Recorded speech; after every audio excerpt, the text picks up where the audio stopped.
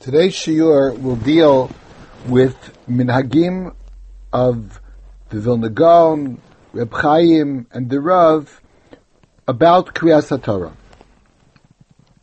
The first point I'd like to make is when do you tell a Baal Kriya that he must go back on his laning if he made a mistake? Shulchan Aruch in Siman Kuf Mem Beis says fairly clearly that the Mechaber says, Kora v'toa afilu b'diktuk os achas machzir moso. If a person, the Baal Kriya, made a mistake, even one letter, so then you would make him return, make him go back. Now, when he said you make a mistake in a letter, what does he mean exactly? So the Mishnah Berurah, for example, says that he added a letter or did not mention a letter. But it seems from the Mishnah Berurah that's all that the Mechaber meant. The Ramah says that we're even more mekil.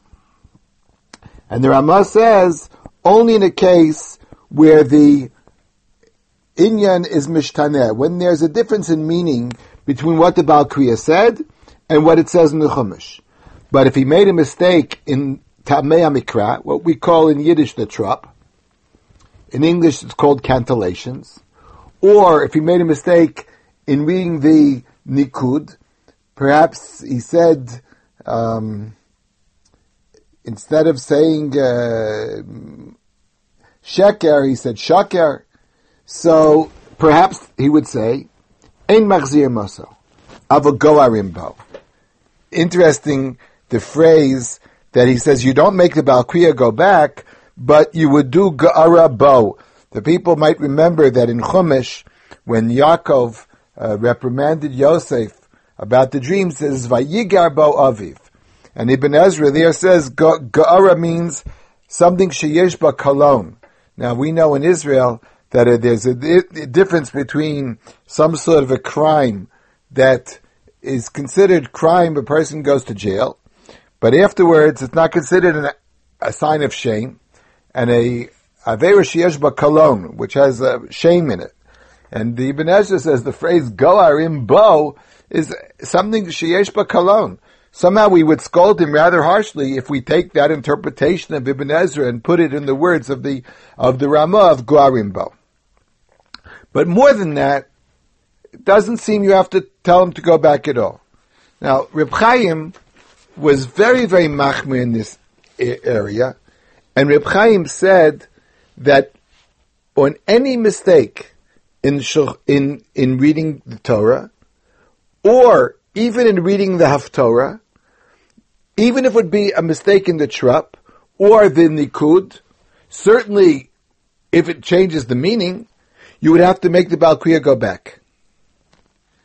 The story was told about Reb Chaim that when the Rav, Rabbi Yoshe Rav Soloveitchik of Boston, was a young man, he once was called to the Torah to get maftir in the shul where Reb Chaim was. And Reb Chaim stood in one side of the bima. The Dayan of Brisk, Reb Simcha Zelig Rieger, stood on the other side, and they told this young fellow that he should realize that he has to be extremely careful when he reads the Haftarah, not to make a mistake at all, whether it be a mistake, of course, in meaning, or even a mistake in Ta'amei HaMikra, because they're going to make him go back if he makes a mistake. You see that Reb Chaim felt this is true not only in Kriyas HaTorah, but in Kriyas Haftorah as well. In the Megillah, when you read Megillas Esther, this halacha certainly does not seem to apply, because in Megillas Esther, apparently what Reb Chaim felt was that basically it's a story, and the important thing is for Persumei Nisa to read from the Klaf to understand to get the story straight. And therefore the mistakes are not the same as Kriyas HaTorah, which has a special din of Torah, and for that you have to have precise reading. I don't know anyone who today would be machmir in accordance with the opinion of Reb Chaim. Parshas Tetzaveh, I read the Torah, the Parshas Tetzaveh, and I know I made a few mistakes in Tamei HaMikra. Not only did no one scold me, no one mentioned to me, no one pointed it out to me. The general custom is if you don't make a terrible mistake, we don't make the Baal Kriya go back. Apparently, the Rav once said it might depend upon the particular situation of how sensitive the people are, how sensitive the Baal Kriya would be. But in general, the opinion of Reb Chaim seems to be a very, very big chumrah. A similar question would come if you find a mistake in a Sefer Torah, but a mistake of what we call in Hebrew chesed v'yeter. If there's an extra vav or lack of a vav in a Sefer Torah. For example, in the word totafot. The word totafot has a vav or doesn't have a vav. I wonder if the people will know the answer right now. Is it written totafot, or is it written as it would be, if you would read it as it says, you would read tatpat. So for those people that are curious, go look at in your Chumash, go look in Chumash and see if the word totafot has a vav or not a vav. But what would happen if a person read the Torah and found out that either the word should be tatpat and it's read tot and it has a vav, or it should be totafot that doesn't have a vav? Would you take out another Sefer Torah?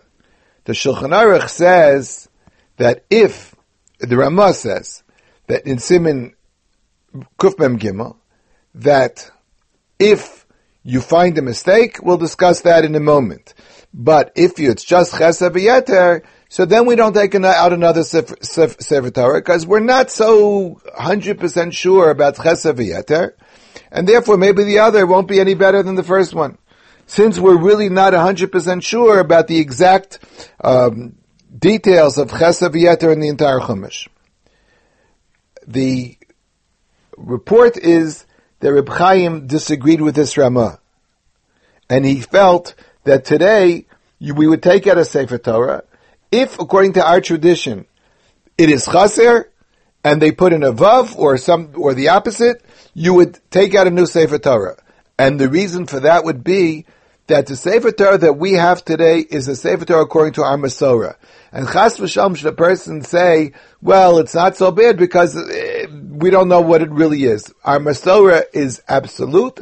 Our Masorah says this is a kosher Sefer Torah, and therefore, according to our Masorah, if you're missing a vav or you have an extra vav, you would have to take out another Sefer Torah. Here also, Reb Chaim seems to have disagreed with the opinion that's stated in the Shulchan Aruch. One of the customs that I'd like to discuss is something that I remember seeing as a young student in Yeshiva University. The Rav used to come to Yeshiva and give shiur on Tuesdays and Wednesdays. When I was first in Yeshiva, the Rav used to come sometimes on Monday, and he would get to Yeshiva University in the afternoon. And apparently, I guess because of traveling, whatever, the Rav had not heard Kriyas HaTorah in the morning. So what he used to do is he used to ask if there would be a minyan of people who had not heard Kriyas HaTorah. And if I remember correctly, the Rav wanted to have 10 people that did not hear Kriyas HaTorah. And they made a minyan just to learn. If I remember correctly, this was not done just at the time, only at the time of Mincha. Even if it wasn't the time when the Tzibur davened Mincha, they used to just take out a Sefer Torah, read the Torah with 10 people. Baruch Hashem in Yeshiva University was possible to find 10 people that had not heard Kriyas HaTorah in the morning, and therefore we had a minyan for Kriyas HaTorah in the afternoon, and the Rav was present. There are two issues here that I'd like to discuss. The first issue is it possible, is it permitted to read the Torah in the afternoon? The takana of reading the Torah Mondays and Thursdays is attributed by the Rambam to Moshe Rabbeinu. On the pasuk Vayelchu shloshes yamim b'midbar v'lo matzu mayim, Bnei Yisrael traveled 3 days without water. Now water is a somehow a code name for Torah. And we learn from here that the Moshe Rabbeinu made a takana that we should never go 3 days without hearing the Torah. So he made a takana that we should read Shabbos morning, Mondays and Thursdays. Ezra came and added specific details of how to lane the aliyahs, etc. Shabbos by mincha. But the takana is a takana of Moshe Rabbeinu. So the issue of a person missing Kriyas HaTorah on Monday and Thursday has been raised in many poskim. I'm going to quote, for example, Svarim cited by Rav Gedalia Felder in his monumental work, Yesodei Yeshurun. He raises the issue, firstly, could you read on Tuesday? If a person did not read on Monday, a tzibur or whatever did not read on Monday, could they read on Tuesday? He quotes a sefer called Ateres Kenim that says, why not? You fulfill the takana of not going 3 days without Torah. Since you learned the Torah on Shabbos, so it's true you miss Sunday and Monday, but you still fulfill the takana by reading on Tuesday. Of course, if you missed the Kriyas HaTorah on Thursday, and you heard Kriyas HaTorah on Shabbos and Monday, it won't help to read on Friday, because you still will have gone 3 days, Tuesday, Wednesday, and Thursday without Torah, so reading on Friday wouldn't make any difference. Shabbos, you're going to read the Torah anyway. So the only question would be, could you read the Torah on Tuesday? And the Ateres Kenim says yes. Rav Felder quotes a sefer Masas Moshe. Rav Felder's Bekias in these Svarim is rather remarkable. He quotes many Svarim that I must confess, I don't even know who they are. The Masas Moshe said that's not true, because you can only lane Monday and Thursday, because Monday and Thursday are considered Yemei Ratzon. The Chida said it could be true that Monday and Tuesday are preferable as Yemei Ratzon, but still the sefer that I quoted, the Ateres Kenim, is still correct in his logic. The original takana was to go not to go 3 days. You can fulfill that on Tuesday. Be that as it may, the question would be on whether you could read on Tuesday. But we're discussing not reading on Tuesday. We're discussing reading Monday afternoon. So Rav Felder quotes the tshuva of the Mari Assad, who mentions a story that there was a rabbinic convention in the year Tafresh Hay, 1935, when on the way home, the Mari Assad was with a group of Rabbanim who had not heard Kriyas HaTorah. I guess they were in a train, they were in a place where there was no shul, and they came in the afternoon, and they read the Torah. It seems that, according to this opinion, it's certainly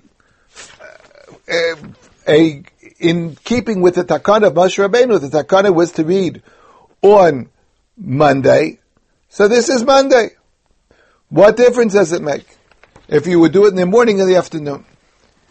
Rav Felder also quoted the Ginas Vradim, who said, I mentioned it last week in connection with another issue completely, that the Ginas Vradim said, whenever you want to, you can take out a Sefer Torah. If you have 10 people who want to hear Kriyas HaTorah, you can take it out and say, make brachas on Kriyas HaTorah, din and limud Torah b'tzibur. Most people do not accept the opinion of this Ginas Vradim, but still it's an opinion to take into account. So, if what I'm saying is true, then reading the Torah in the afternoon of Monday would certainly be acceptable, and you could do that as well on Thursday. Rabbi Steinbach, in his Sefer, Tshuvas V'Hanhagos, relates to this question, and he does cite Gedolei Yisrael who did it, but he strongly recommends not doing this on a regular basis, and he points out that when they quote, the Rambam quotes this takana of Moshe Rabbeinu, he said that Moshe Rabbeinu made the takana they should read Sheni v'Chamishi b'Shachris. Apparently, Rav Steinbach felt that part of the takana was to do it b'Shachris. And even though he's aware that Gedolim did do this, Gedolim read the Torah in the afternoon, he still felt this is not something that we should encourage on a one-time ad hoc basis for Gedolei Yisrael and what special occasions. He said he understood that it was done, but he did not recommend the practice.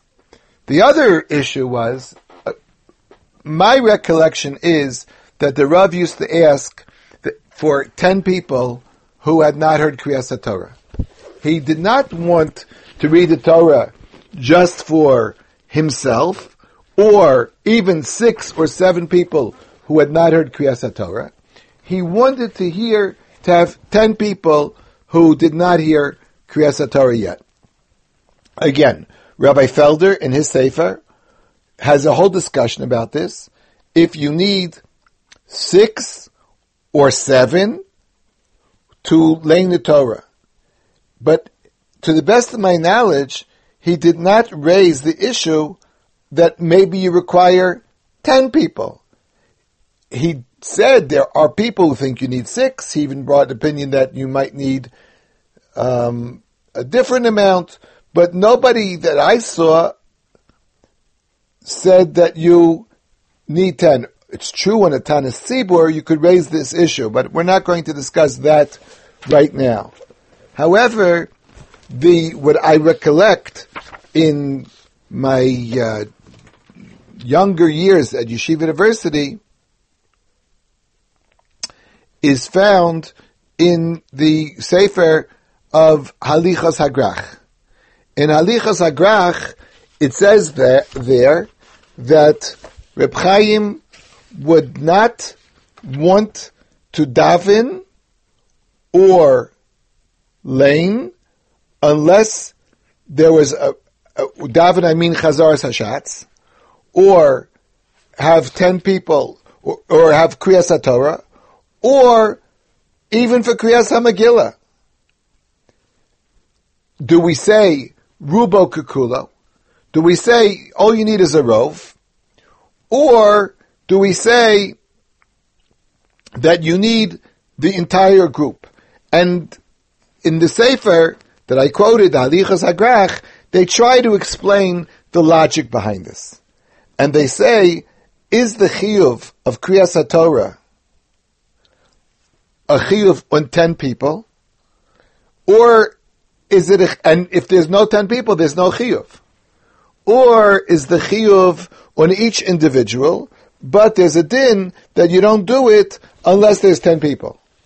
If the idea would be the chiyuv only applies when there are 10 people, then you might argue and say that without the obligation of 10 people to hear Kriyas HaTorah, the chiyuv doesn't begin.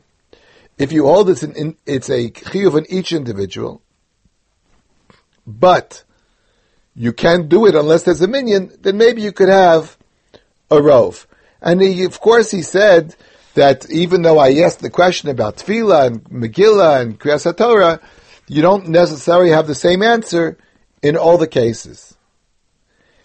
The story was told that Reb Chaim raised this issue about Kriyas HaTorah, and people said to him that there's a Ran that says something clearly to the effect that Reb Chaim felt was impossible. Now, the Rebbe Elia Feinstein is related to have said to the Rav that the Milchamos in Megillah says clearly that it's a chiyuv hatzibur and not a chiyuv hayachid. At the end, the Reb Chaim said the Ran does not say, or the Ramban does not say what the Rebbe Elia Feinstein thought it said, and with the Rebbe Elia Feinstein, the Rav's maternal grandfather, heard the svara, and he said, "Mitzayne brisker ivri." The way he uses his text, his reading of the text, he reinterpreted the statement of the Ramban found by the Ran. This story is told by Rav Shechter in his Sefer Nefesh Harav.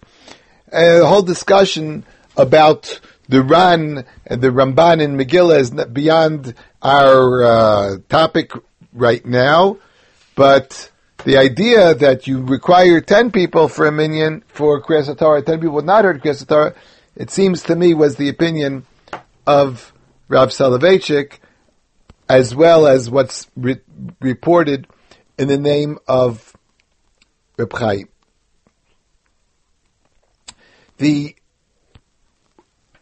Another thing that I want to mention, another issue, is based on the minhagim of the Gra about Kriyas HaTorah. Number one, the Gra would not necessarily stop the aliyos where they say, the way they're printed in Chumash.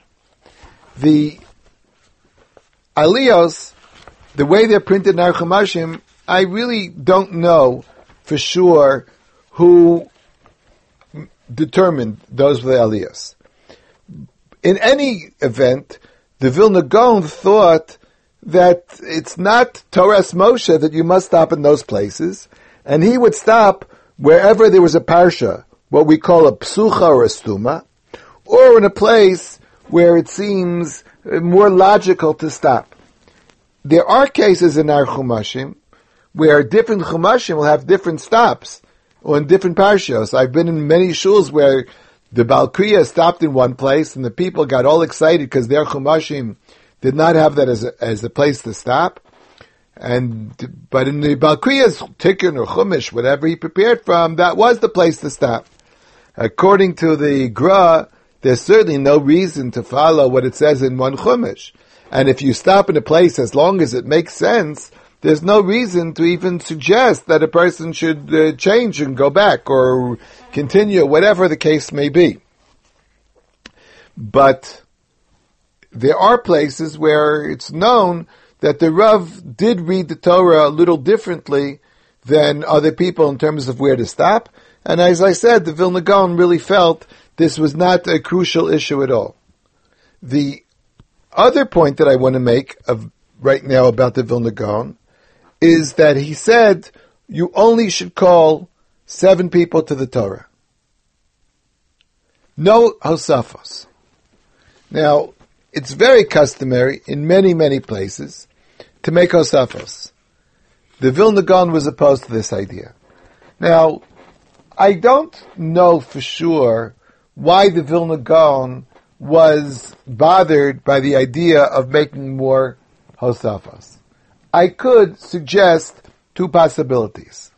Perhaps he felt it was unduly burdensome on the community, what we call tircha de tzibura. I've been in many shuls where there's a simcha, whatever, and they call many people to the Torah, and there are people who are quite upset. They feel it takes too long, it's a little bit break in Kriyas HaTorah. As a matter of fact, it seems to me that when people used to have too many hosafos, it led to the sad situation that many people did not pay that much attention to Kriyas HaTorah. They got involved in whatever they were doing, and they just were getting bored, and they didn't pay attention anymore to Kriyas HaTorah. So there might be an element of tircha de tzibur involved. There might be another reason as well.